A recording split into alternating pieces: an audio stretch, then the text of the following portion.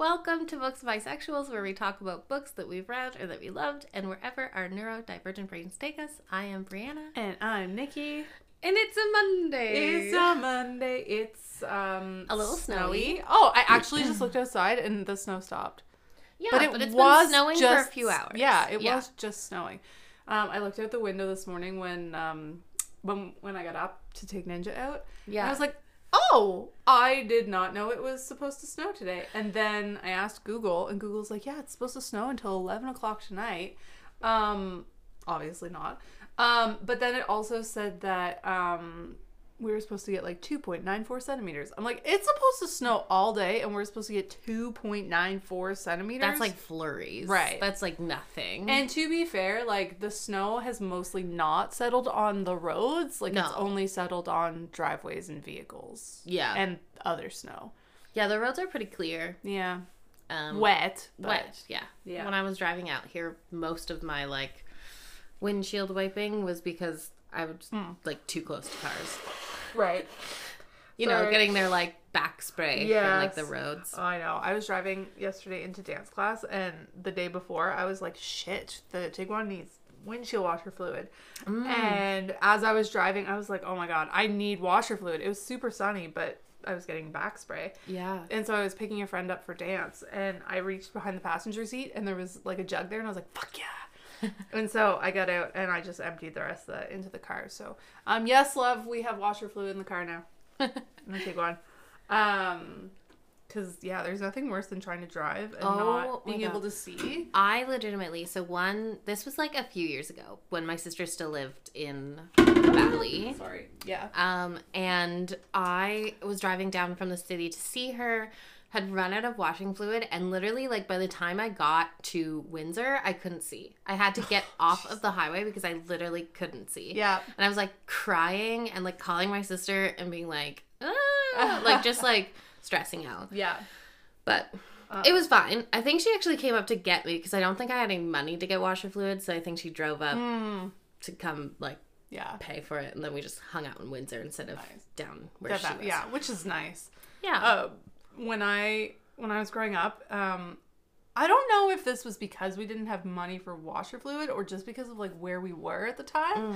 But, like, we would pull over to the side of the road and just pick up snow and just, like, wipe it down on the windshield. And, like, looking back, I'm like, I mean, it's there in a pinch. We did a few of those kinds of, like, sketchy. Like, I remember one of our wipers wasn't working one day. This is so weird, but it was Halloween. We were trick-or-treating. It was pouring rain. Of course. So we were doing that trick-or-treating where you, like, are in the car and you, like, run out to their front door, run back to the car. I've never done that. Yeah. No, I've never done that. We were doing that, and then I just remember my sister wearing, like, a plastic bag on her hand, and, like, she'd have to, like, lift the windshield wiper just enough that it would catch, and then she'd have to do it again. So she basically spent the whole day just with, like, her hand out the window. It was not a fun time. No. It's like, in hindsight, it's like, ha ha ha, that's so funny. But, like, at the time, it was like we literally just couldn't get our wipers fixed. Right. No. Yeah. So. And, like, growing up, my parents, I think I've talked with this before. Pause, please.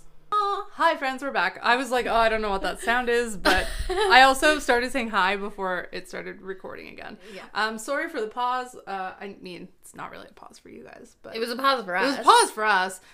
We got a dryer delivered today, which is great because we went almost a year without a washer, and it's been well over a year without a dryer. Because which you can. Yeah, we were doing laundry at my mom's for a long time, and we hang our clothes to dry. But it's really hard to hang king size sheets and comforters. It sure is. Yep. And so, like, during the summer it was fine because I could hang them out on the line. Yeah, but in the winter, you're trying to, like, hanging it across your entire house? Yeah, basically? I know, really. Like, you can make a huge blanket fort with this sheet. Yeah. So, no, we would take it over to Mom's.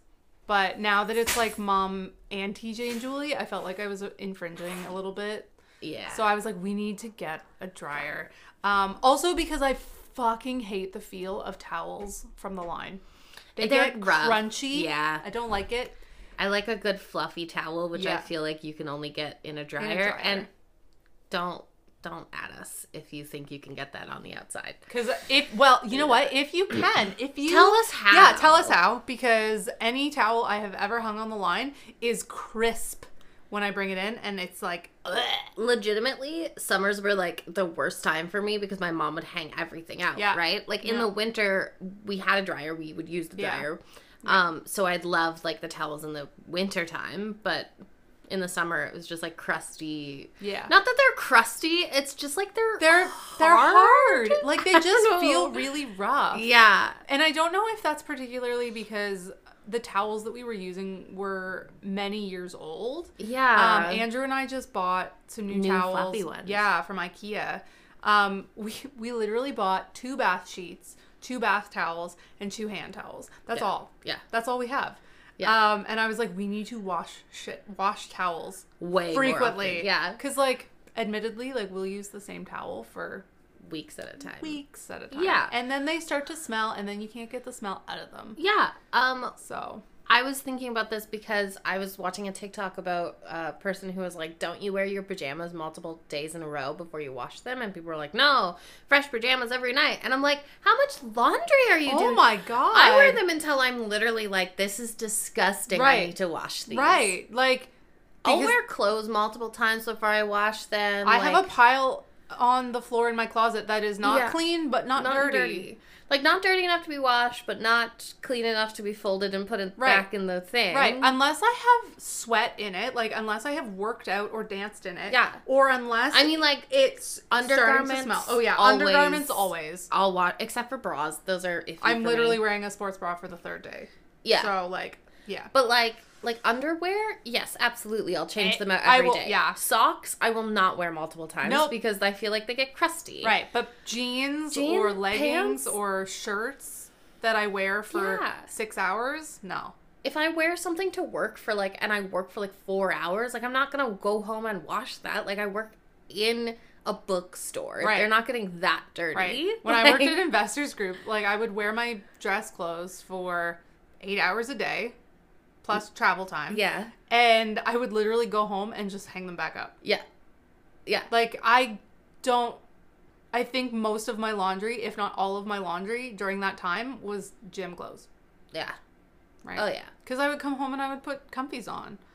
And, I hang them in, because I figured out that I'm not great about putting them on, hangers. So what I did was I just repurposed, one of those over-the-door coat racks. Yeah. And so I hang all of my dresses up. Yeah. Using, the little straps from the... Yeah. Oh, that's so smart.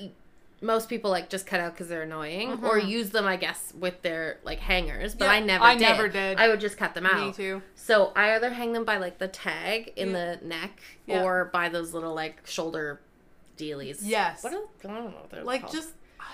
hanger support things. They're little ribbons. And it's funny actually because I never use them. And then my physiotherapist gave me an exercise. It's called a button pull that I have to do. Yeah. For my jaw. So I was like, oh my God, I have a shirt that has one of those thingies. One of these things on it. So I ripped it off. I cut it off. And then I tied a button to it. So I have to literally put the button between my inside my mouth, but between my lips and my teeth. Mm-hmm. Like this. And then just pull on them. Because it strengthens the muscles. Fascinating. There. Yeah. My physiotherapist. All the things that I would never have known or thought of. Yeah. But I hang them literally on the back of our bedroom door. Technically, the front, because the door's never closed. Oh, right. So it's just the front of the door. Right. And I'll come home from work, take off whatever dress I'm wearing, hang it up right away. Yeah. And then it just kind of sits there until I wear it the next time. Right. And I'll wear it 3 or 4 times before I wash it. Yeah. No, I get it. Do you want to talk about books or do you want to talk about the other thing first? Let's talk about the other thing and then we'll talk about books. Okay. So, friends. Friends, colleagues, esteemed guests. Thank you all for being here. I'm like, how do I even get it? Setting boundaries. I'm like, how do I get into this? We had a lovely moment this morning that Nikki was obviously very, hesitant to talk about. I had been feeling anxious probably for a few weeks about recording. Because we didn't set an end time. Right. So we have a start time. Right. But we never have an end time. And it's usually around the same-ish time. Yeah. But it's sometimes later, sometimes earlier. It was never established. Right. And for me, I find that really hard because then I can't plan the rest of my day. Yeah. And if it's like a day that I don't really have anything else going on, You're not fine. such a big deal, but I teach on Mondays. And so I was just like, I don't know what else I can get done. When can I shower? When can I do this? When can I do that? And so I said to Brianna just before we started recording, I was like, I think that I need to set a boundary. Can we set a time to end our time together every week? And I was like, yeah, absolutely, no problem. And I just started crying. It's really hard to set a boundary. And oftentimes, especially I find our generation. Yeah. Because we were kind of raised as people pleasers. Especially girl children. But also not just people pleasers, but I'm responsible for your feelings. Yes, and absolutely. So it was because, like I said to Brianna, I was like, I wasn't worried that you were going to be mad at me because I could deal with that. That's fine. I was more worried that Brianna would think that she had done something wrong or that I didn't want to hang out with her or whatever. Or be hurt by you requesting this end time. Right. And it was nothing to do with any of that. And to be fair, I have done a lot of work on not getting emotional about boundaries being set and things because apparently I haven't. Okay, this is a big thing. Because I literally just sat here and cried. Yeah. No, you're good. I'm good. But part of it was that when I was 19, I was dating Tristan. First real boyfriend. First lots of firsts. Mm-hmm. But I was over at his house constantly. And for the first couple of weeks that we were dating, I was literally, he lived really close to our work at the time. Mm-hmm. And so I would just be at his house all the time. We'd go to work, because we also worked the same shifts. So we were together constantly. Yeah. And he was like, hey, can you go home today? And I was like, yeah, no problem. Absolutely. I got in the cab and just started bawling. And I was like, girl, even though you've been dating for a couple of weeks, you need to calm down. Yeah. So I started really thinking about why do I feel so rejected by people when they're just setting something just for them? Right. They're just saying, hey, I need alone time, or hey, I need an end time to this. Can we do that? Is that fine? Yeah. And but yeah. Growing up in my house, it didn't matter what you needed. No, it absolutely didn't matter. I don't think I ever expressed I need ABC. It was always I want this, or I was in my room. Yeah. That was it. Yeah, and then also societally, and I know this is changing. It is. But societally, women especially, people raised as girls, were really especially taught to cater to everyone else. Yeah. And be the caretaker. Yeah. I was always praised for being the caretaker. Mm-hmm. Yeah. Yeah, I had a lot of feelings about this when I was younger because my brother wasn't very popular, didn't have a lot of friends. So you felt responsible. I felt like I was being asked to take care of him emotionally as a friend would have when I didn't want anything to do with him because he was my sibling. Right. And I found him incredibly embarrassing. Yeah. And I don't now. I know we've talked We're little adults. bits and things. Yeah. But and there's definitely holdovers from my childhood where I'm ugh. Yeah. Why? Oh my God. But I really felt responsible for him, and I chafed at that a lot because as the younger sibling, I wanted to be babied. Right. I wanted to be the one that was taken care of. And I felt because I was more outgoing, that I had to take care of him. Right. Yeah. That actually brings up an interesting conversation, and I think I watched a TikTok about it, and my sister was much older, right? So she wasn't expected to do that thing, work, right? Yeah. What is the age difference between you guys? So between my sister and I, 6 years. Between my brother and I, 2. So there's 4 between them. Okay, yeah. So kind of like me and my siblings, but the opposite. Like me and my middle brother are a year and a half apart, right? And then him and my youngest brother are 3 years apart. So there's 4.5 years between me and the youngest. Yeah. So not quite as much, but so like my sister was our caretaker in the fact that she would like babysit for us. Yeah. But like I felt like I was my brother's emotional caretaker, which was a different vibe. Yeah. I don't think we talked about this, but I've watched a video on it, and it was this assumption that, I don't know if it's strictly parents, but parents of children feel that siblings should have good relationships in their adulthood. Like, they should be friends forever kind of thing. And it's like, just because 2 people have a shared experience doesn't necessarily mean that they're going to have common interests or similar morals or anything like that. Like, because my mom has said that several times. Like, she feels like she's the glue that's holding this family together, and that once she's gone, you'll never talk to each other. And it's like, okay, well, that's not true. Like, sure, it's not going to necessarily look like it looks right now, right? Because we do see each other more because of you. Because we all go to my mom's. Yeah, well, to TJ and Julie's, but my mom lives downstairs, so we all just hang out upstairs. But it's like, I don't know, like, we're not, like, best friends. Like, we're siblings. We're siblings. I love them. They're fun people to be around. Yeah. But I probably see them just as much as I see you. Yeah. Right? I don't know.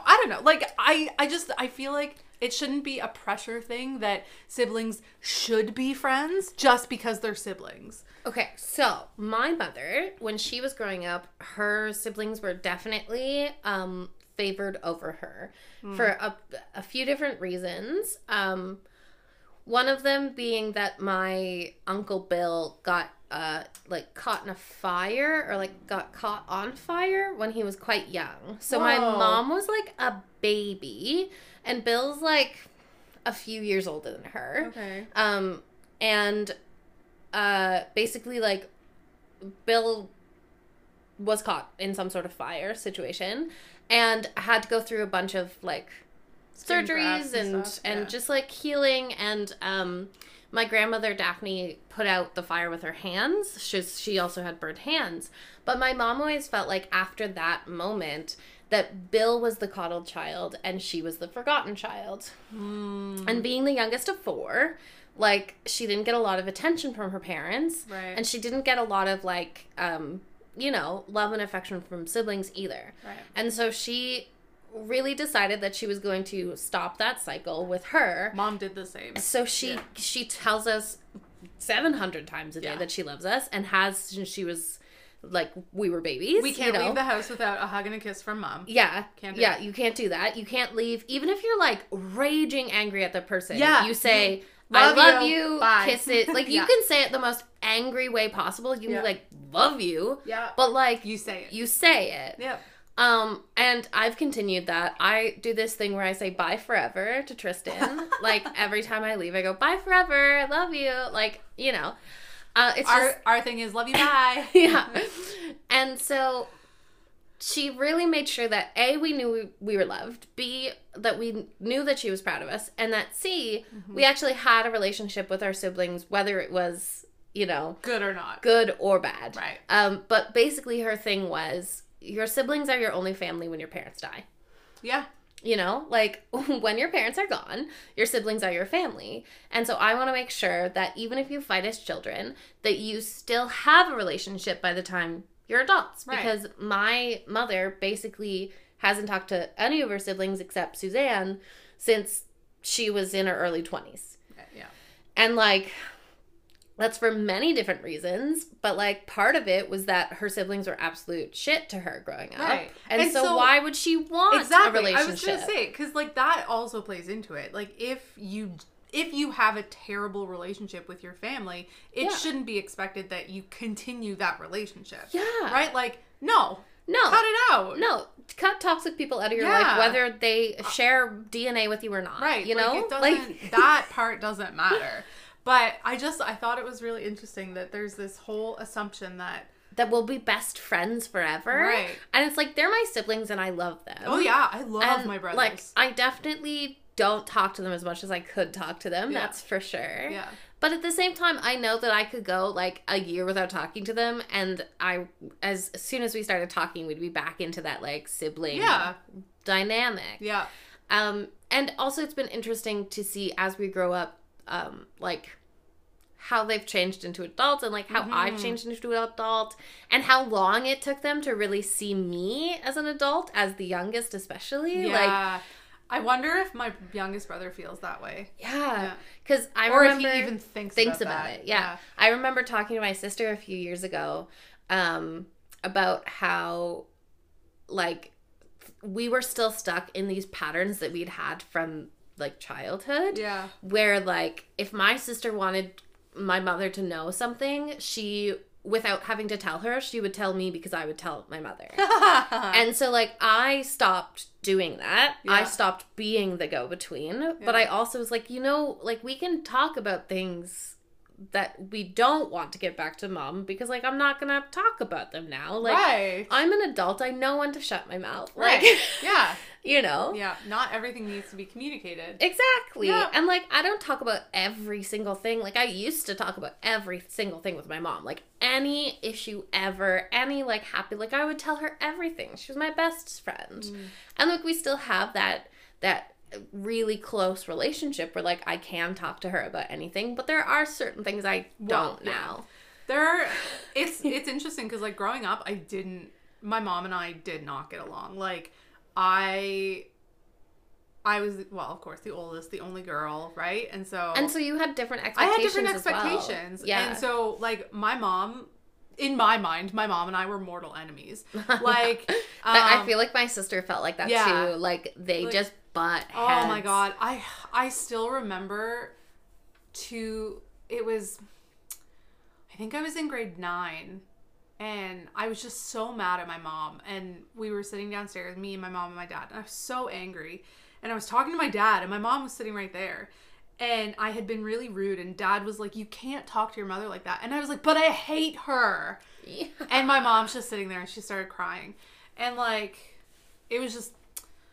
And it's, like, really traumatic to, like, look back on that and be like, I really, like, yeah, I felt that at the time, but, like, you really hurt her. Oh, yeah. Like, and if I lost my mom today, I'd be fucking devastated, right? Yeah. Like, and I'm sure at the time, like, when I was 15, I would also have been devastated, right? Yeah. Like, but it was just, yeah, there were so many things going on. And so, mom and I are definitely better friends now. I don't even know if I would say friends. Like, you're definitely, like, we're mother close. and child. We're very close. We're definitely mother-daughter. She definitely has a hard time seeing me as an adult, and I have to wonder if it's because I don't have kids. So it's hard for her to, like, imagine you as, like, a grown adult. Right, because I don't have kids. Yeah. Because, like, I see her treating TJ differently. And Al's the baby, so, like, whatever. Yeah. But, yeah, like, I talk to mom about more now. There are still times where she'll, like, brush it off and, like, invalidate it. And I'm like, okay, mom, like, you can't do that. I'm like, I don't need you to agree. I just need you to accept it. And honestly, like, I truly believe some of the hardest boundaries I've ever had to set have been with my mother. Yeah. Oh, man.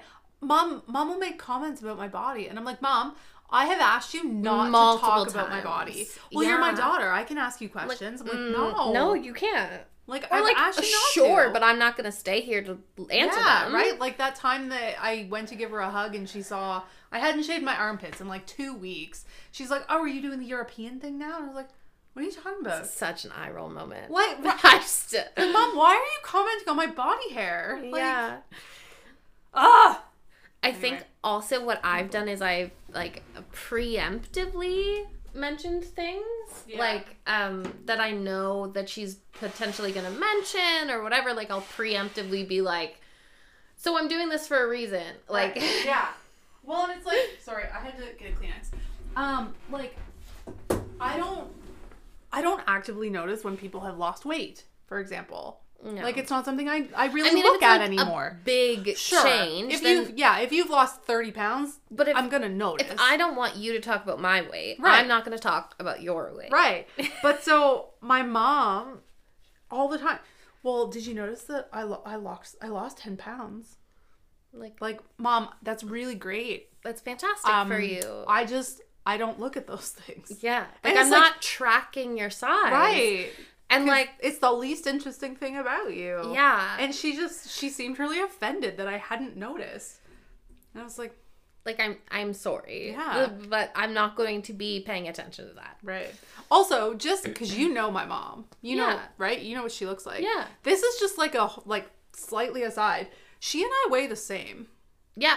And we look completely different. And that's one of those things where like body composition is so different between people. Yeah. Like, I often have people act just like incredibly shocked at my weight because I don't carry it in the way they think someone who weighs as much as I do should. Right.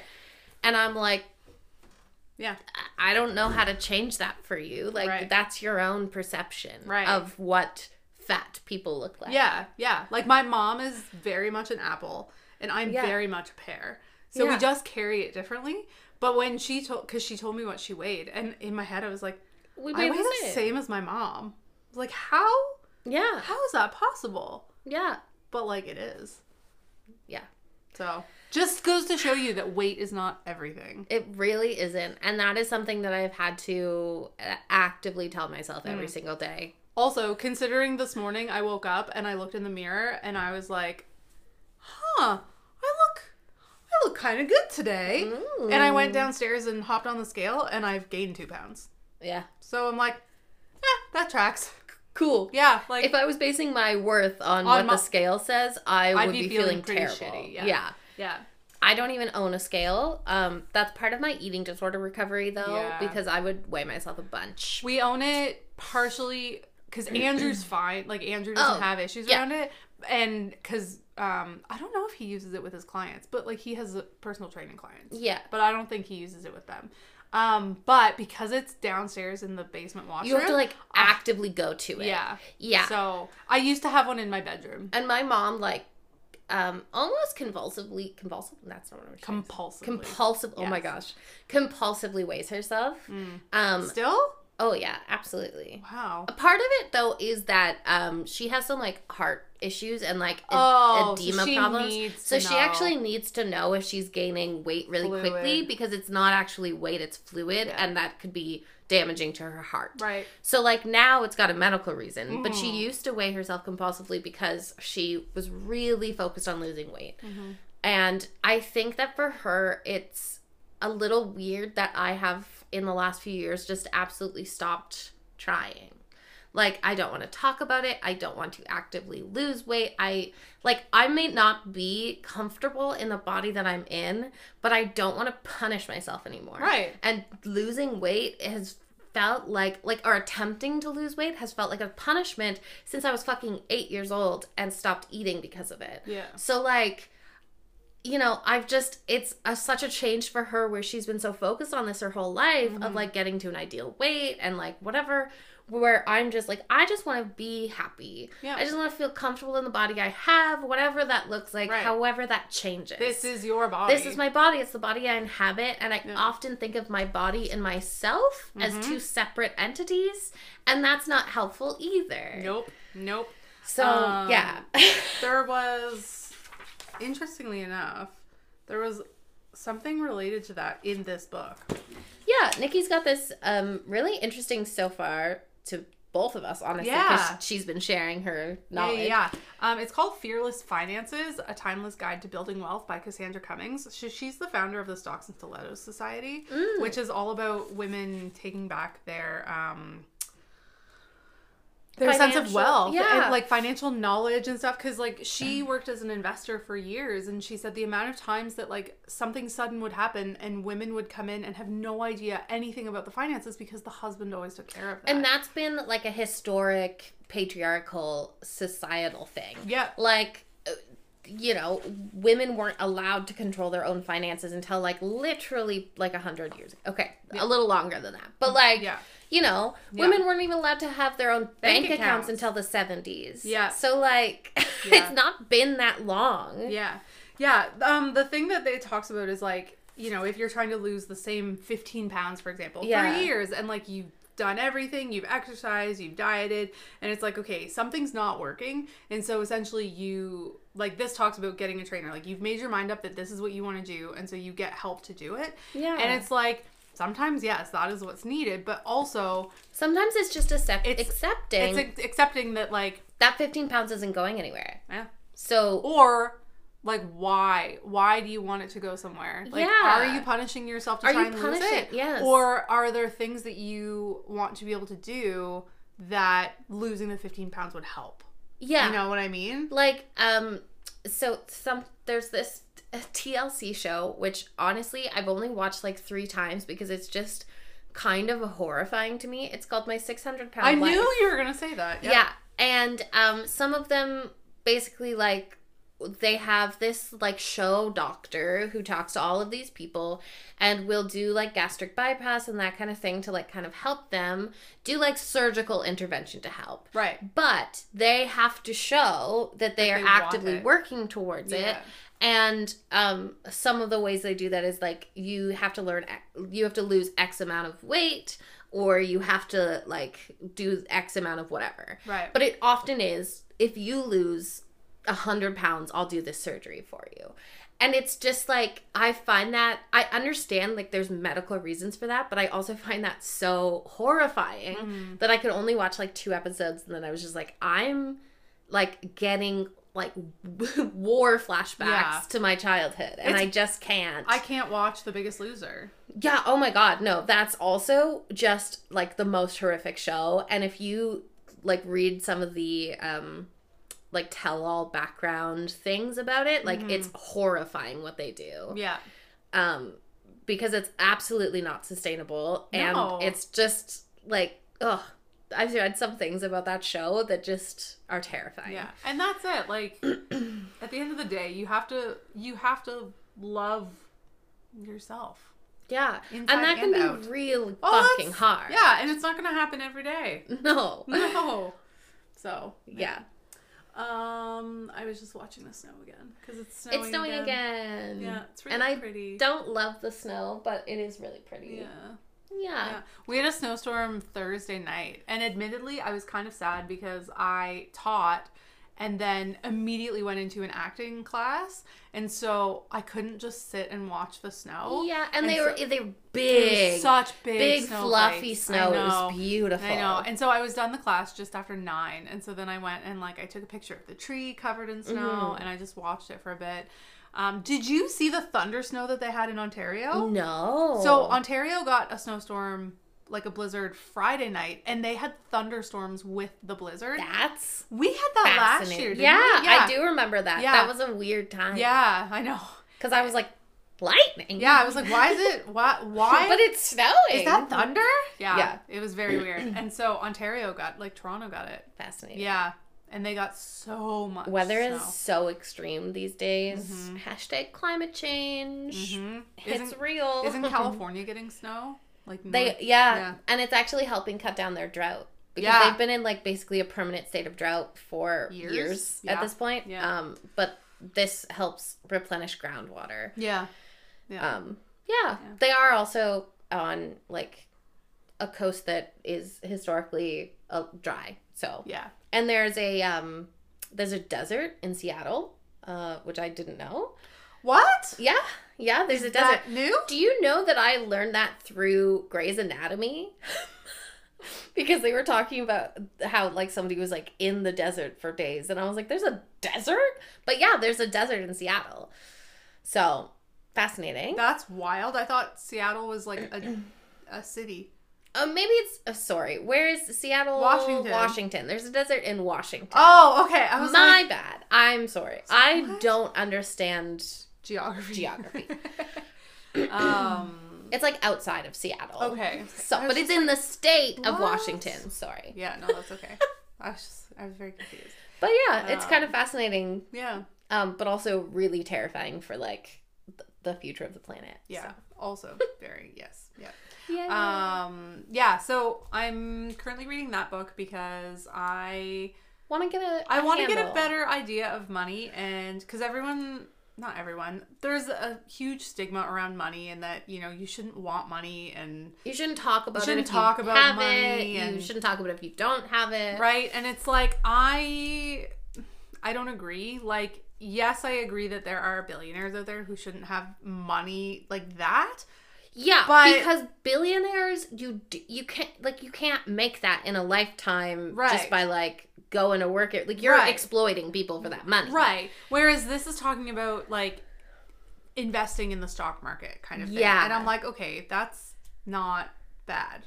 Yeah. Right? And it's like, I want to have a life where I have financial stability. And, you know, if I want to go on a trip, I can. If I want to buy something, I can. And I don't have to worry about what I'm going to do when I retire. I talk about this a lot with Tristan about wanting to be independently wealthy. Yeah. And how basically what I want from that is the ability to lose my job and not be worried. Right.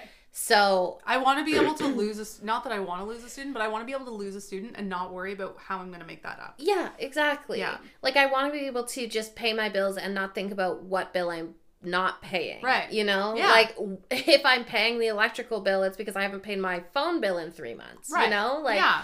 So, yeah. So, yeah, like, we just got our power bill, and it was $400. Yeah. And that's over $100 more than it normally would be. And I'm like, okay, I don't understand why. And we can't see the energy insights right now. Like, it's not working on our account. Oh, no. So I'm like, I don't know what's going on. But I'm all of a sudden, where I'm used to paying equalized billing of $107 a month, and now I have to pay $400 a month. You're like, what the fuck? Right? Because we got the solar panels, and in the winter, we're not getting as much sun. Yeah, so you're not, like, offsetting it as much. So I'm just like...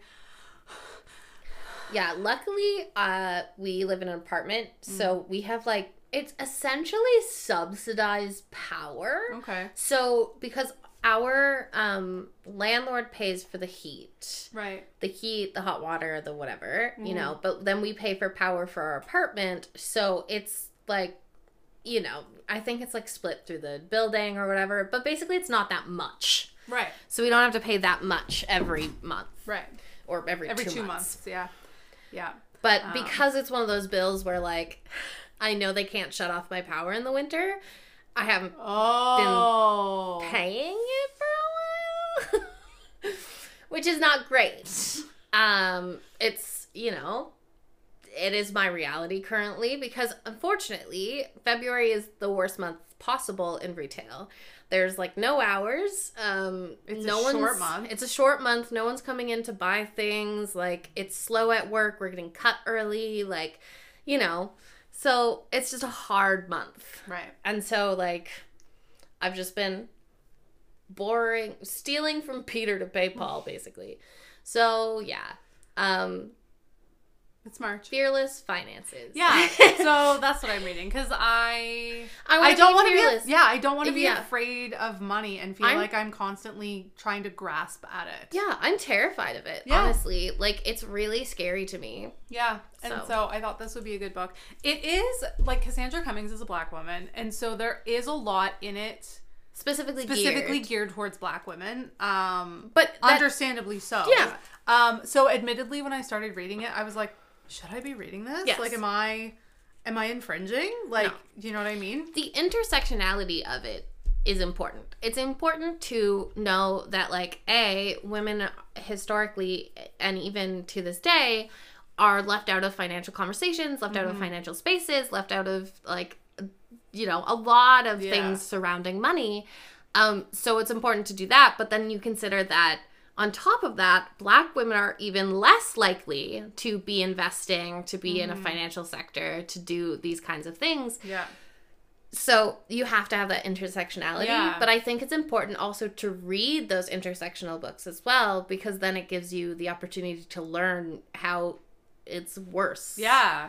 Yeah. And not even necessarily not in a way of like, pity porn or whatever, but just like... It's just good to know. It's good to know like, what everyone is facing. There's a stat in here. I forget what it is. There's a bunch of stats. Like one of them is that women typically own 32 cents of wealth for every dollar that a man owns. Yeah.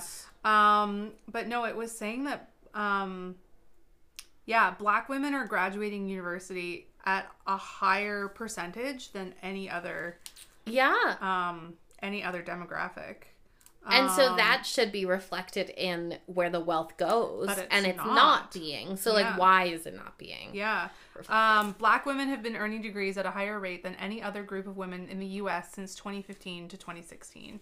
There's a citation just so I can give the source. I'm in chapter 1.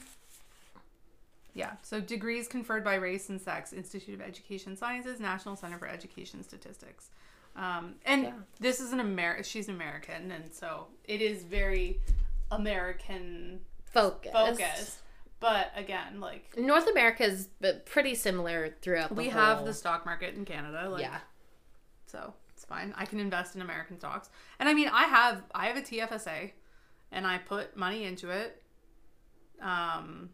And it goes into mutual funds. Mm-hmm. Stocks. Depends. So I know that when I set up mine, I was very risk adverse. So I went for mutual funds because they are they're more stable. Yeah. I also went for low risk ones. Yeah. Which were mostly like the Canadian government ones. Right. But you can do a lot. You can go into like higher risk. And now with my RSP, I was because I was a little bit more knowledgeable about like finances and things, and also my brother had just gone through like a math course, accounting course. I don't know, whatever. Yeah. And so he had been talking to me a lot about like finances and the stock market and everything. I became like medium risk, right? Where I'm willing to take a little bit more risk, but I still want stability in my money. So so it's definitely stocks. I just got really excited because I invested in Manulife. Yeah. And for a long time, right after I invested in Manulife, it tanked. Like it went down. So every time I logged on, it was like Manulife minus $200 and some odd. I was like, oh my God. Great. And today I just happened to log on and I'm in the positive $259 for Manulife. So I'm like, yes. Fascinating. My other one is still in the negative, but that's fine. But that's the nature of it. That's the stock market. Like, and that's why I'm like medium low risk, because I don't want my money to be gone. Yeah. You know, and you hear all the horror stories and you don't really hear a lot of the good things. It's like why people are afraid of planes. Right. Because you hear about the plane crashes, but you don't hear about the thousands of planes that get to where they're going every day. Yeah. So. Yeah, no, I know. And I'm still reading, sorry, that was a total switch topic. I was just gonna say, like books. I know. I'm still reading the second book in the Children of Dahara. Yeah. Fearless? Nope, that's this one. Something. Children. It is. I had this problem. Into Darkness? No, Hateful Things. Yeah. Yeah. Hateful Things. I'm still reading it. I was about to say I had this problem because I was looking up the name. I forgot what it was. Like I remembered that it was Children of Dahara, but I forgot that it was called The Scribbly Man. Oh. So I like Googled it, and then it just kept showing me like the full volume, and I was like, what are they called individually? Yeah, right? Like annoying. Yeah. What did you read? I read a couple of books this week. Nice. The first one that I read is Daisy Jones and the Six by Taylor Jenkins Reid. Set in Toronto? No. Oh, okay. No, it's... Just set in the Six, so... Oh. The Six are a band. So, cute. Okay, so this has also recently become a Amazon Prime TV show. They have the first 3 episodes out. What's it called? Daisy Jones and the Six. It's right there. The first one. Literally the first thing. Hey, it's I like him. Claflin. He was in The Hunger Games. Yeah, he played Finnick. Yeah, I like him. Okay, so the basic premise of the book is that it is written in interview style with the band Daisy Jones and the Six. So, in the 70s, Daisy Jones and the Six, they wrote an album together, put out this album, had a tour, and then the band broke up right after the last tour stop, the last show they did. The band broke up and they've never sung together since. So this book is written in like modern day. Mm-hmm. So it was in the 70s. I think this book is written to be like they're talking about it in the 90s. Mm-hmm. So like 20 or some odd years have passed. And to this present day, they've never talked about what happened. Mm-hmm. So the book is written as if it's interviews with the band and important people of the time. Right. Dissecting what happened and why they broke up and like all of these things. Yeah. And it's a really fascinating, the way it's written is like you never hear the interviewers' questions. It's just written with like their responses, but giving enough context that you understand what was asked. Right. And sometimes they will like obviously be asked the same question, but their answers are so vastly different from each other, even though they were like all at the same place at the same time. Right. Or like, someone will say like Daisy was wearing a white shirt and then someone else was like she was wearing a blue dress, and it was the way that memory changes and fades and whatever. Mm-hmm. So the story is basically that Billy Dunn is the like main band guy. What is it called? Lead singer. And he and his brother Graham make a band called the Dunn Brothers with 3 other dudes. So 2 of them were like childhood friends that were also brothers, Eddie and Pete. And then they had another guy who actually went off to Vietnam and died there. So they got like a replacement for him, Warren. Okay. Totally forget the first guy's name. I'm sorry. And then, so the main cast of characters also includes Camilla, who is Billy's wife, and then the 6th band member that they added, Karen, who plays the piano. So Billy is lead singer, Graham is lead guitar, Eddie is the bassist, Pete is backup guitar, and then Warren is drums. So where does the name Daisy Jones come from? So Daisy Jones is a separate person. Oh! Who also had, so that was the Dunn brothers, who then became the 6 when they added Karen. Because Karen's like, well, I'm no one's brother. Right. So they became the 6. And then Daisy Jones was a separate person who was just like writing and was like kind of getting popular, but she was mostly a socialite. Like she was mostly, the way the book starts, it says Daisy Jones the groupie, where she just spent a lot of time like in the scene. Right. And then she released like an okay album that did all right, but then they were going to be writing another album, like the 6 was going to be writing another album, but they hadn't done super well on the last one due to a bunch of factors. And so their music producer Teddy was like, hey, I'm going to set you up with Daisy. I think that you 2 could do a good job together. And they wrote a song together that went like almost instantly top of the charts. Right.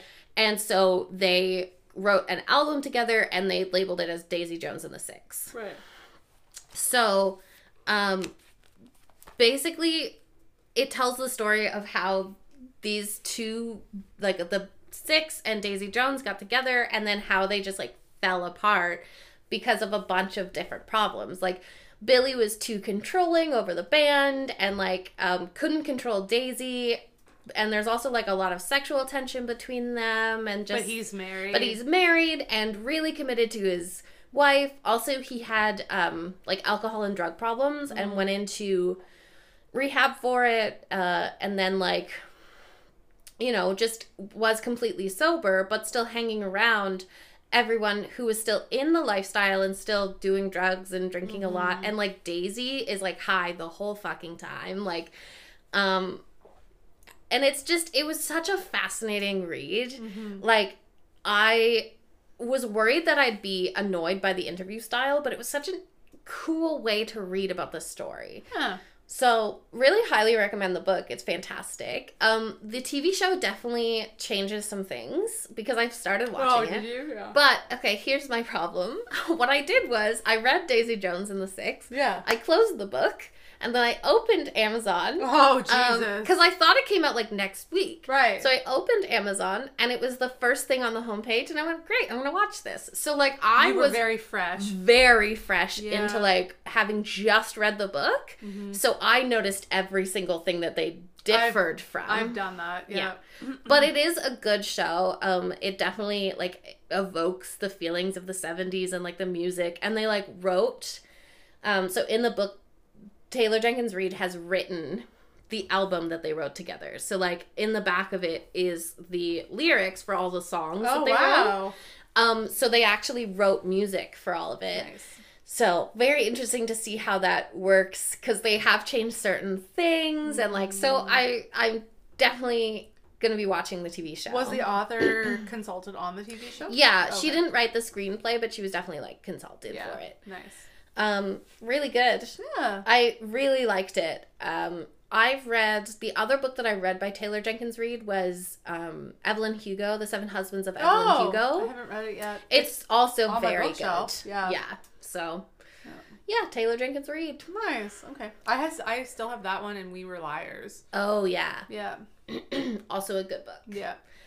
And then the other one that I read, which I can't remember now. Oh, Happily Ever Maybe by Hailey Shore. So this is a Beauty and the Beast retelling. Oh. So Malcolm, main character Malcolm, is he was in a really tragic accident that caused him to be very scarred. He has, like, a big scar down his face, and then he has a bunch of, like, skin grafting and stuff on the rest of his body. And so he has this terrible accident. He moves to Calico Cove to basically be the local hermit. He buys, like, the lighthouse and just lives away from everyone. And he's actually called the Beast of Calico Cove, of course. Yep. Enter Jolie, who her dad borrows money from Malcolm, and then basically spends most of it on her sister's wedding. And Malcolm finds out about this and basically freaks out and is like, I'm calling in my debt because you told me that this was for both of your children, and it looks like you spent it all on your one daughter. Ooh. On your, quote, the pretty one. So Jolie is the clever one. And her sister is the pretty one. And so he's like, I'm calling in this debt. I'm going to take your boat. And they're lobster fishermen. So, like, their boat is their only livelihood. Right. And Jolie's like, you're not going to take our boat? And he's like, well, then I'll take you. And she's like, no weird sex stuff. Because it's set in, like, modern day. Right. And he's like, no, you're going to be my live-in housekeeper and cook. Great. So she agrees to that because they've had, like, a little bit of, like, this friendship going where, she's been delivering lobsters to him every week, and it started with her, like, leaving it outside the gates, and then eventually they, like, started talking, and she was able to, like, deliver it into his house, and, like, so they've a little bit of relationship, and now she's living in his house and being a housekeeper to him. As a captive.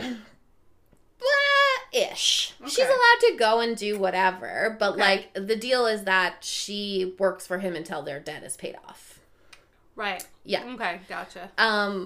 But she, like, purposely does things to make him annoyed. Like, she leaves damp sheets on his bed. Like, she literally puts damp sheets as if she, like, doesn't know how to do laundry. Yeah. And, like, she cooks terribly for him, even though she's a fantastic chef. And, like, it's funny at the same time as being, like, cute and romantic. Right. So, it was cute. There's other books in the series that I'm also going to read. I'm assuming that they're also fairy tale retellings. Yeah. One of them I can already tell is definitely going to be like a Cinderella thing, because they talk about Jolie's best friend and how she has to work in the restaurant that should have been hers. Her father gave it to her stepmother. Oh. And she has, like, a really rich ex. So I'm guessing it's going to be, like, a second chance Cinderella story. So cool. Yeah, I think that was the next one, actually. Oh, nice. But I haven't started it yet. Yeah. So No, that's fair. it was a cute read. It was a quick one. Yeah.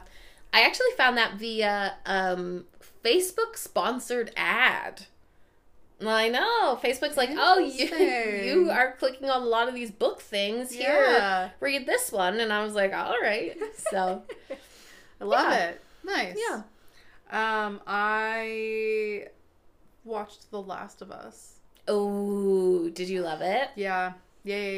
Andrew and I started it last week, and I mean, Pedro Pascal. Oh, I know. Fuck. He's so good. And about 30 minutes into the first episode, Andrew was like, yeah, I don't think I'm gonna watch this show. Because in case you don't know what The Last of Us is about, it's about a cordyceps fungus mushroom. I forget, fungus or mushroom? It's a mushroom. It's a mushroom. So cordyceps mushroom. Right.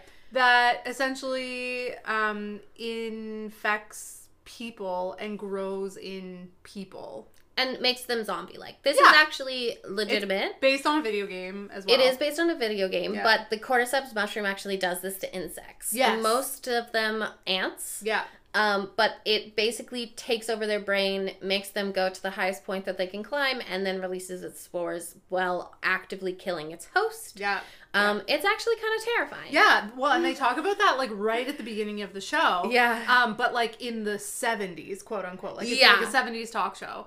And it's, you know, he's, like, theorizing, you know, because he was like, oh, but that can't live in humans. And it's like, no, the human body is too warm. Well, it's too warm. Yeah. So then it was like, but what if the temperature of the Earth increases like a couple of degrees and matches that of the human body? Like, then what happens? And I'm sitting there watching and I'm like, oh my God. The heaviest foreshadowing possible. Yeah, well, that, but also, like, our Earth is increasing in temperature. To be fair, that is science fiction. Yes, it is science fiction. It's not going to actually, like, infect us. Yet. But it's like a zombie game. Yeah. It's like a post-apocalyptic. Yes. Yeah. So the like day zero or whatever happens in 2003, and the show takes place in 2023. Yeah. So 20 years later.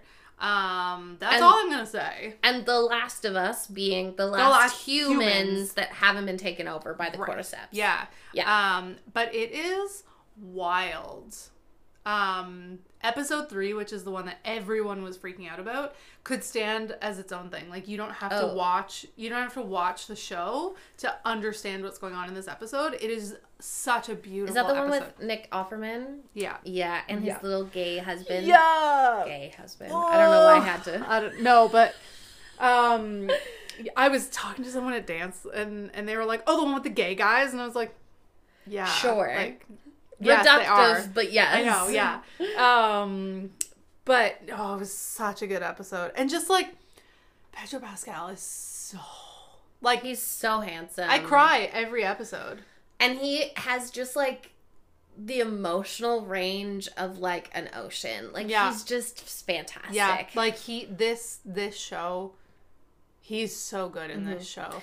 The Last of Us, the game, won a billion awards. Yeah. They won, like, Game of the Year, and, like, they were cutting edge technology with their, like, cutscenes and things. Like, it was just, when it came out, it was, like, oh, my brother the biggest devoured it. He loved it. And it's beautiful. Yeah. It was one of the first games, okay, let's be clear, I don't know this for sure, but it was, like, one of the first games that really actively use like the 4K technology that we have for TVs. Like the rendering? Yeah. I think so. And it also uses the Unreal Engine, which is, I should know who released this, but the Unreal Engine is an AI engine that runs a lot of games nowadays, and especially big like open sandbox games like Elden Ring and that kind of thing, because it just renders things really quickly.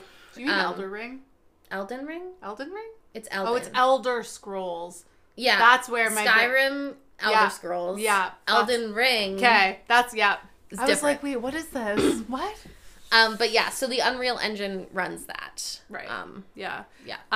And like when the show came out, my brother was very skeptical because he loved the game, and they do this with games all the time, and sometimes it flops. Terrible. Yeah. So he did not have high expectations, and he's like, "It's the fucking best show I've ever seen." In my life. I said this like last week last episode or like the one before, where this is like a golden age for video games being turned into watchable media. Yeah. Where they're doing a really good job with it. It was kind of like The Witcher, fantastic. So good. The Last of Us has been fantastic. They're releasing a really big Super Mario movie, although there's issues with that. There's a lot of controversy, But like a lot, and like the Sonic video like movies did really well. So like it's kind of this golden age where they're actually making good content instead of just like quick content. Right, yeah. So and so I didn't know that there are 2 The Last of Us games. Like there's 1 and 2. And Al said that season 2 of the show has already been confirmed. And it was funny because Meg was like, well, I heard that like season 1 and 2 is the first video game, and Al goes, no. He just like side eyes her and he's like, no. He's like, there's 1 part left and it's the next episode and it's gonna be fucking amazing. Yeah. So like I was over there last night. He was like, you need to catch up so that you can watch it live on Sunday night. And I was like, it's so late. And then I didn't realize this. Well, I should have realized this. Next week's the Oscars. Like this coming Sunday is the Oscars. Yeah. But they're not moving the Last of Us, like the season finale. But they moved it for Super Bowl. And so that's like a big fuck you to the Oscars. I know. And it's kind of just like Meg's like, I don't know what to do. And so I was like, well, just let me know if you guys are watching it on a different night. I was like, we're not fucking watching it on a different night. Nah. So I have a feeling Meg will be upstairs watching the Oscars and Al will be downstairs watching The Last of Us. In which case I might watch the Oscars because I've embarrassingly only ever watched it once. And it was when I lived in Toronto and had cable. Exceedingly boring. But that's also because I have little to no interest in the acting. Like most of my interest in the acting community is you. Right. Like it's literally Nikki. Yeah. So like I like enjoying the media, but the award shows I find very boring, even if they're meant to be like, funny hosts and whatever. Yeah. Like I like the dresses. I'll go onto like Facebook and like Vogue always has the like red carpet like live updates, and so I'll just like fucking scroll through those. Yeah, because I love the dresses. The next day I'm googling or I'm I'm on Instagram like hashtag Oscars 2023. Yeah, like just looking at those beautiful costumes. Let's be honest. Yeah, that I would fucking love to wear. Oh my god. Yeah, there's like a couple of different companies that I see on TikTok all the time, like Selkie dresses. Yeah. Ugh. Yeah. I would like literally sell an arm for that. So yeah. I have a friend with a Selkie dress. Captain Fusky has a Selkie dress. I want them so bad. They're so beautiful. Yeah. Just like real like run through a castle vibes. Yeah. Even the short ones. Yeah. They're just very princessy, and that's like when I was younger, was very much like against the princess vibe because the whole like I'm not like other girls. Oh, that too. Yeah. But now I just want to feel like a princess all of the time. It's why I had my big princessy dress for my wedding, and it was like so beautiful. Yeah. I love that dress. Yeah. Do you still have it? Yeah. Nice.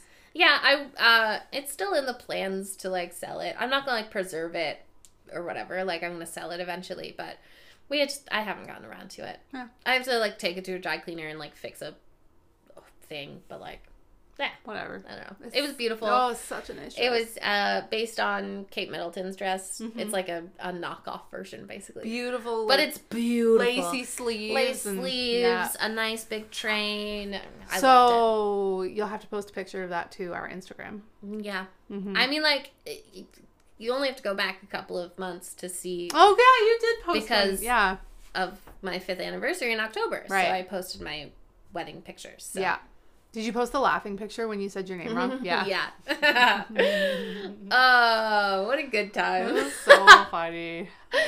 I think about that a lot. Yeah, as you should. It was hilarious. Yeah. Hilarious. What was I talking about last night? Oh my god. Okay, we were talking about antiviral again because Tristan and I just talked about this movie too much. So it's a movie about celebrity culture, but it's like right, like and you're injecting yourself with So right. The idea is basically that celebrity culture has gone like too far, right. And you're now injecting yourself with like illnesses that your favorite celebrity has had, but also you're eating lab-grown meat that's grown from celebrity tissue. Gross. So you're like literally like eating a Kate Winslet steak. And so we were talking about that, and I was saying that any time that I think of like Beyond Meat, because they lab grow that, anytime that I think about celebrities in general, I think about antiviral. Like, I think about this movie so much, and I kid you not, I watched it like a decade ago. Like, it is just... It's that old? I don't think it was like actually a decade. Oh. But like, we watched it like within the first year of it coming out. I have no idea when it came out. I'm looking it up. I have no concept of time and the passage of time. 2012. 2012. So yeah. Yeah. Yeah, like a decade ago. Yeah. And it was honestly really traumatizing. It only has a 5.7 out of 10 on IMDb and 65% on Rotten Tomatoes. Yeah, because it's horrifying. Yeah. It's also just really gross. It's like body horror as well. So like, I recognize some of these. Oh, Malcolm McDowell was in it. Yeah. It's got like an interesting cast of people. Yeah. But it's also just like really horrifying. And I think about it a lot. So I will not be watching. I cannot tell you enough that if you are not a horror Norman lover, Reedus was in it? Yes. If you are not a horror lover, do not watch this. Oh my God. Just don't. Just don't do it. I fucking love Norman Reedus. But if you do like horror, do watch it because it will fuck you up. Right. What was this guy in? I don't know, but his face is so familiar. Other than the fact that obviously I watched him in Antiviral. Yeah. So he played Banshee in X-Men First Class, which I didn't see. Jeremy Armitage in Get Out. I did see that. Also says that he was on Breaking Bad. Was he? It says TV shows, Breaking Bad. Oh, okay. Let me see his Wikipedia. Yeah. Oh, he's got such nice hair. Oh, I see him Breaking Bad. Oh, Antiviral. Oh, these are movies. Horrifying. I'm just trying to see if he was in anything else that you would recognize and be like, oh, that's where I know him from. Lewis. He was only in 2 episodes. I like how he's in Victorious. He's just, the role is adorable guy. Mm-hmm. Yeah. I mean, I don't think I can say that right now. I don't think I'm allowed. But it's fine. Oh, the other big news in my life, which I couldn't talk about until the press release came out, is that Indigo got hit with a cybersecurity attack and they stole employee data. Yep. Also, apparently, because one of my friends posted about it, if you have worked for Indigo in the last 10 years, they've stolen your data. Mm-hmm. So you should have been reached out to, though. Yeah. But some people hadn't. Yeah. Yeah. Also part of that is that like if you leave a job and then you just like never think about them again and you update your info, like it's harder for them to get in touch with you. Right. But basically they're offering all employees all past and current employees 2 years of credit tracking through Equifax. Yeah.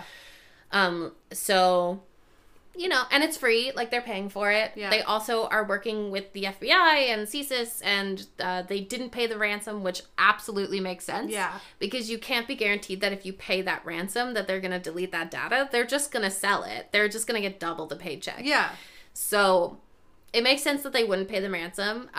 They're still working on getting all of our functionality back up, but we do have like a fair amount of it back. I was going to ask, is the website still? I think our website is up now, actually, okay. because they said that it was supposed to, they were trying it on Friday night or Saturday night. Welcome to our temporary online home where you can shop temporary. Thousands of books and browse our curated selection of life. But they like, were there is trying. a part, so shop books online. Yeah. They were trying to, like, put up a full website, so I don't know if it's up yet or not. Right. But, they said that they were trying, like, over the weekend, so I don't know if it... I haven't been to work in a couple of days, so... Do you work today? No. Oh. I've been getting a lot of Sunday, Mondays off, which I've really been enjoying, to be honest. But I am looking for a cafe job, to do, like, in mornings. Obviously not Monday mornings. I was gonna say, do you want to say that on here? Oh, yeah. Oh, okay. My bosses know. Oh, okay. I literally went to them and I was like, hey, just, you know, for income's sake, like, I gotta get a second job. Right. And I was just talking about how, like, what I miss from food service is just the, like, the not caring after work. Do you know what I mean by that? Like, I could go into work at, like, a McDonald's, work 8 hours, fucking leave, and not think 1 second about work when I leave. Yeah. Do you think about Indigo when you leave? Yeah. Oh. Yeah, I do. I think about all the times that I fucked up that day. Like, somebody asked me to show them Crime and Punishment by Dostoevsky, or whatever, however you say his name. Dostoevsky? Yeah, sure. And I showed them fucking War and Peace by Tolstoy. I was like, it should be here. And then I walked away and I was like, oh my God, that's the wrong one. It was so bad. Anyway. Did you go back and find them? No, I just walked away and I was like, they probably think I'm dumb. Oh God. But also, I'm like, new here. I know. Also, like, our inventory system has been down for, like, a full month now. Like, it started on the 7th of February. So, like, by the time this comes out, it'll be a full month.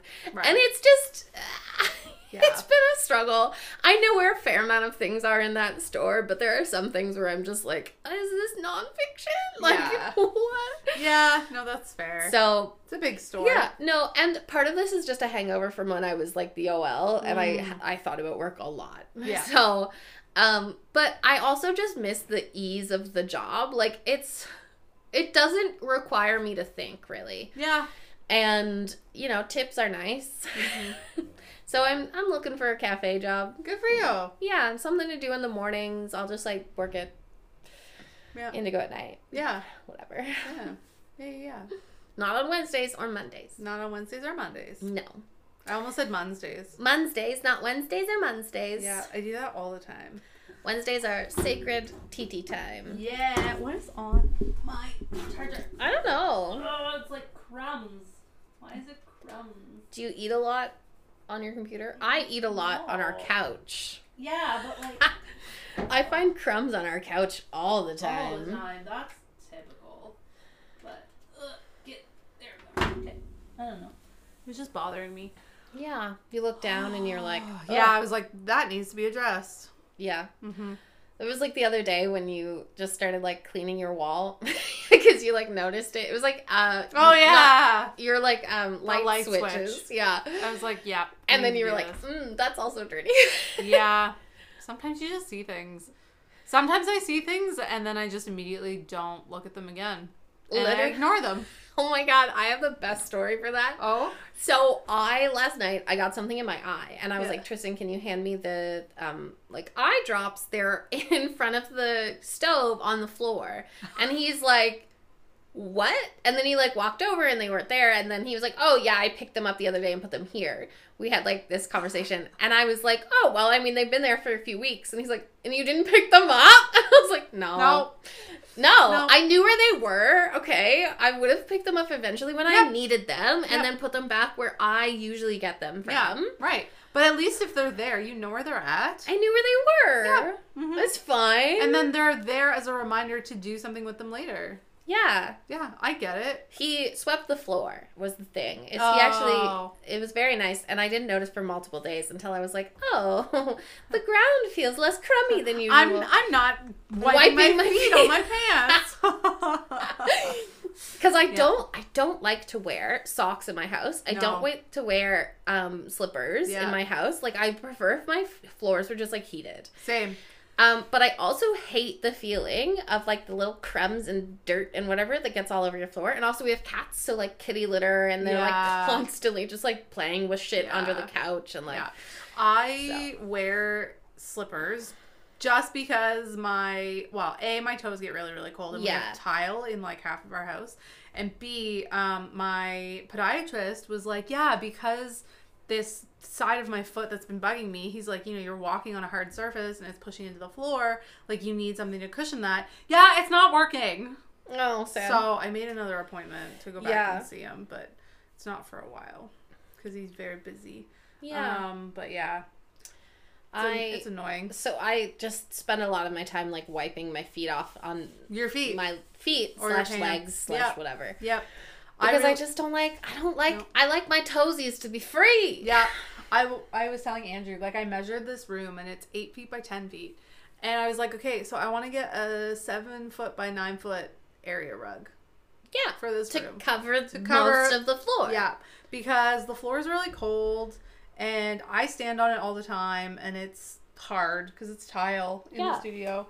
It would also help with audio. Sound dampening, yeah. Mm-hmm. Dampening? I said dampening. Dampening. Sound dampening. Yeah, and I really want an area rug in the living room, but Andrew hates rugs. I don't like carpet, and I'm not, like, the biggest fan of rugs, partially because I have cats, so they scratch them up. So I mostly just exist with the it's not even, like, hardwood. It's, like, laminate flooring. Right. Yeah. Because I rent. It would be hardwood if I owned a house. That came with the house. That hardwood. Yeah. It definitely needs to be redone. Refinished, sure. Yeah. But it's not high on our priority list. No. It's functional, and that's all you need. Yep. There's a hole in it. Oh, no. Yeah. On the way into, like, the hallway, there's a hole in the floor. We had hardwood in our in my house when I was a kid in the farmhouse on Brooklyn Street. It was original to the house. It was like a 200-year-old farmhouse, and it was beautiful. So I've always loved hardwood, but I've always been, like, cricketing with my feet because of the feel. Yeah. We had carpet until when I was in grade 7. They tore up the carpet in my bedroom and put down, like, the peel and stick tile. Yeah. And then a couple years later, they tore up all of the carpet, and we got secondhand laminate flooring. Like, someone had taken it up. Yeah. And it was still in decent enough condition that you could put it back down. Yeah. And so we did that. And yeah. So yeah, same thing. Like, I don't like carpet because I don't like cleaning it. Yeah, me neither. But I like rugs because then I can wipe my feet on them. Yeah, that's true. Yeah. I want to get a runner for a hallway. That's what I want, because that's where we track most of our dirt. Like, because when you come in, right in the house, right, and the cats will just, like, fuck with, like, a mat. Like, what are those called? Welcome mats or whatever. They'll just, like, constantly just, like, tear that up. Jazz used to try and push it out of our apartment. I'd come home. This was especially in our Quinn Pool apartment. Yeah. Because there was, like, a big gap between the door. And so he would basically, like, play with the mat and, like, push it out of the door. And so I'd come home to, like, half our mat, like, out in the hallway. Or he'd do that with our bath mat in our bathroom all the time. What? It was really annoying. Yeah. I love him, but annoying. Annoying. Yeah. Oh my God. We were that house where there was always, like, garbage, like, pushed out from under our, and it was just our cats playing with it. Yeah. So. You're like, I swear, it's not us. We're not dirty people. We just have cats. Yeah. I need to get a runner from my side of the bed because it's against the outside wall. So it's cold. The floor is cold in the morning. Yeah. I want heated floors. Same. That's the ultimate dream. Yeah. Which, and Andrew will be happy for this. Andrew wants to build a house. Yeah. I also want to build a house. Same. But he wants to build it on a slab. And I'm like, no, I need a basement. I'm like, I need a basement. Yeah. He's like, why? I'm like, because I've always had a basement. But I was like, I need a basement. I only like basements if they're finished. Right. I find unfinished basements murdery. Yeah, right. And so I suppose it would be a good argument for a slab house because it would be very easy to put in-floor heating. Yeah. Yep. Yep. Geothermal. Yeah. I did a whole project. Well, it wasn't a project. In high school. So I was in Envirothon. Me too! Yeah, we've talked about this before. Yeah. I think we were offset by like a year or two or something. Well, you're like 3-4 years younger than me. Yeah. You're the same age as Andrew. Yeah. Yeah. So I think that you had done like your last one before I did my first one. Yeah. Or we may have crossed over for exactly 1 year because I started in grade 9. And I was there, I think it was in grade... Oh, I think I was in grade 11. Okay, so maybe we just like but it missed might have been by grade 1 12, yeah. But I did like an Envirothon project on geothermal heating. Nice. So. When you were there, did they have a drumming? Like, was it at the Tim Hortons camp with the? Yeah. Was there a drumming circle? Yeah. I was there. I think we were there for 1 year, like crossover. At the same time. Yeah. And there was like, because you had all these different things, and there was like a hole, and you had to like look at the different layers of the earth. Yeah. Yeah, we were there at the same time. Yeah, we did the same year. What? That was my first year. That was also my first and only year. I only went the once. I did all 4 years of that. Okay. I did 4 years of Envirothon. Yeah, no. So that was my first year, and we got into 3rd place, which was a big deal because we'd never won anything before. Nice. Like our high school was kind of shitty, so we never really won anything. I was annoyed because like we also didn't win anything. And then we won the next 3 years. We got first. Nice. Yeah, it's because you were on the team. I doubt it. But no, it was a good time. I never actually got to go to the North American competitions because I was always doing something else. But our team won and got to go. I just never was able to actually go. Yeah. So yeah, that was in 2007. Sad because it was a good time. Yeah, it was fun. I love Envirothon. Yeah. Also, it would have been the first time because one was in Phoenix and then the other one was in New York, I think. Yeah. And then the third one, I didn't even figure out where that was because... Didn't matter. I wasn't going. Right. So... Yeah. No, that's fair. It's like Sackville High is advertising their 2024 trip to, I think it's Costa Rica. And I'm like, oh, which makes me remember the grade 12 trip that they took. And I think it was to Europe. And I couldn't go because I was going to New York that year with my choir. Yeah, to go sing in Carnegie Hall. Yeah. But so Mom was like, you can only do one. And which is like, absolutely fair. I know, because we always had to fundraise. Yeah. They were expensive trips. But it was like, what are the chances that I'm ever going to get to sing in Carnegie Hall again? Yeah. I can go to Europe anytime. Yeah. Quote unquote. That was my thing too. Like, so in 2008, we won for the first time. Right. And that was the one that was in Arizona. Yeah. But I was going to be in Paris and Prague with my choir. Yep. And we had already raised the like $8,000 per person. Yep.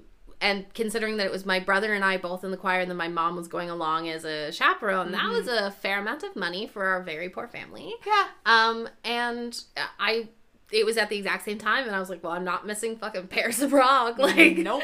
A, we've already paid for half of it. And B, it's like a family trip. Like, I can probably go to Arizona on my own, but...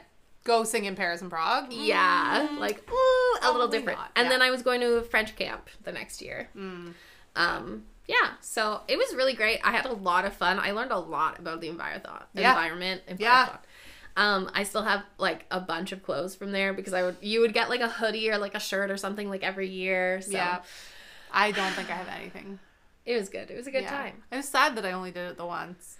I got like roped into it in 2007 because they needed another team member. Same. Yeah. And my brother was already on it because his friends were the ones that were doing it. Sherry, I don't remember her last name, but her dad was literally like the top man of forestry Nova Scotia at the time. Oh my god. So like she had grown up with all the forestry, so she did all of her forestry stuff. I ended up being the soils expert, and I can still tell the difference between like sandy silty loam and silty sandy loam. Like I can still tell.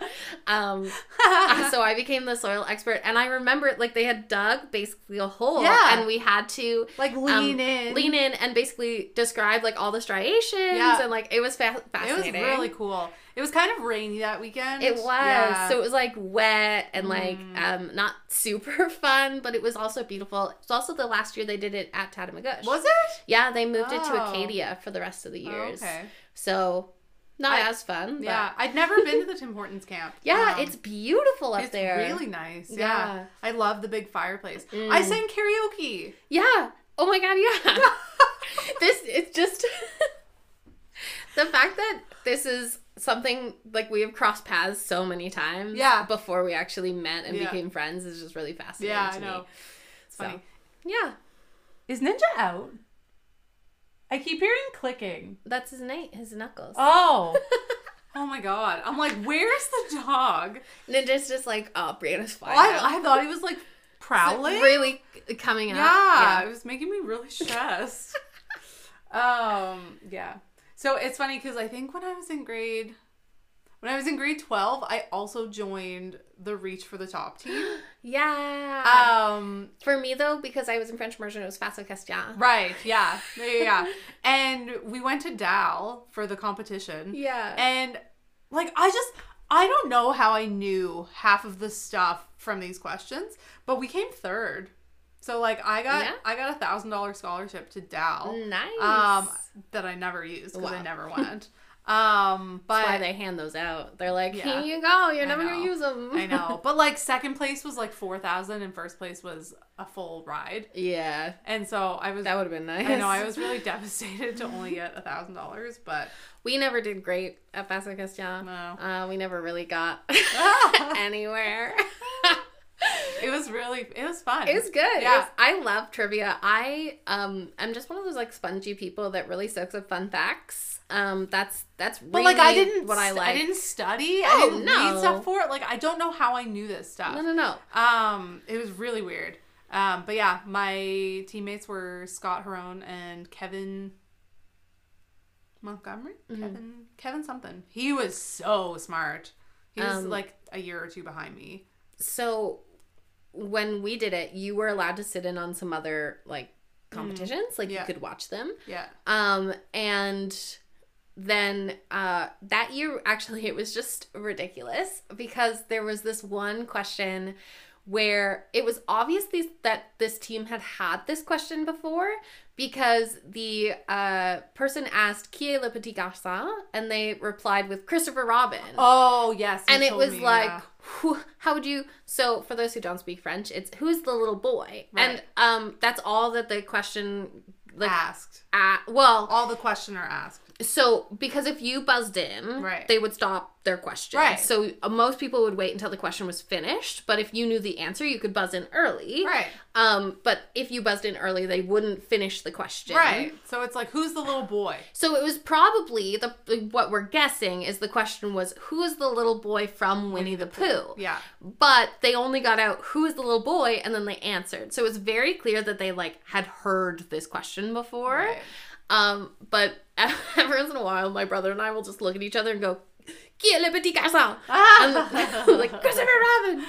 So, yeah. It's a little, like, weird meme. I was in a lot of academic things like that. I also did mathletes. At St. Mary's? The year I did it, it was at Acadia. Oh, okay. Yeah. Yeah. Well, and it might have been different, like, because you were in a valley school? Yeah, so I think it was, because they were, like, regional mathletes.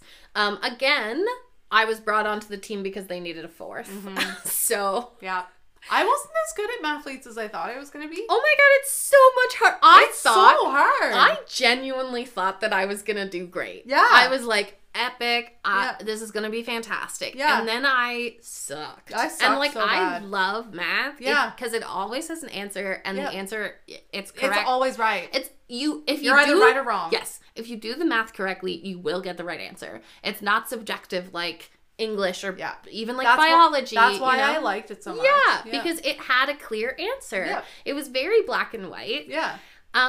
But then I got to mathletes and I went, holy shit, these kids really understand math. Yep, and I did not. And, like, obviously, I was roped into this by my brother because he was in mathletes and absolutely should have been because he loves math. He has a degree in math and then he went on to do a finance certificate. So, like, you know. Math. He's very mathy. Yeah. But that was the year that I realized that math was not my future. Because I was like, I'm sorry, what? Yeah. So I also, for whatever reason, I think there was like a team that had lost 2 of their people that day. And so they like tried to make it even by taking like a person from like 2 other teams. And so I got put on this random team that I had never like done math with before and basically spent the whole time just translating English. So great time. I was like, hey, sorry to let you down, but I didn't realize how high level this math was going to be. Yeah. It is. It's high. Very high level math. Yeah. And like I took pre-cal and calculus. Like yeah. And I blazed through them. I loved it. Physics on the other hand. Oh, see, I loved physics and it really should have been like an indicator when I was struggling with pre-calculus and calculus that I should not go study astrophysics. I mean, but I did. Everyone for 2 months. Everyone has this dream. Like, okay, because we are told that we need to have our future set by 18. Yeah, and I didn't know what I wanted to do. Money. I didn't know what I wanted to do. Yeah. I took physics in second semester of grade 12. I think. No, it might have been first semester. And fell in love with the astrophysics unit, one of 3 units that we did that year. So I was like, I'm going to go study astrophysics at university. Mom was like, why do you go study music? I was like, because I fucking hate music. Because I hate it now. Right? Like, good piano. And then you study music. Yeah. And I love it. Yeah, my brother thought about becoming an astrophysicist for a while. Yeah, because I was like, I could be an astronaut. Yeah. But then he got, like, denied for a master's degree, and he was just, like, taking time to find himself, so. Oh. Yeah. That happens. It does. Yeah. Cool. Yeah. Great. That feels like That's a good stopping point. Yeah. Yeah. Cool. You can find us on any major podcast listening platforms. Oh, my God. CastBox, Apple, Amazon... Google, Spotify. Yeah. I usually do. You do. I know. I was like, oh, you're going to do this one. Okay. You can also find us on social media at Books and Bisexuals, at BLS_poetry, at Nikki.rose.martin. Thank you. Yeah, thank you for listening. This is like a good length. We'll see you next week. Yeah. Love you. Love you. Bye. Bye.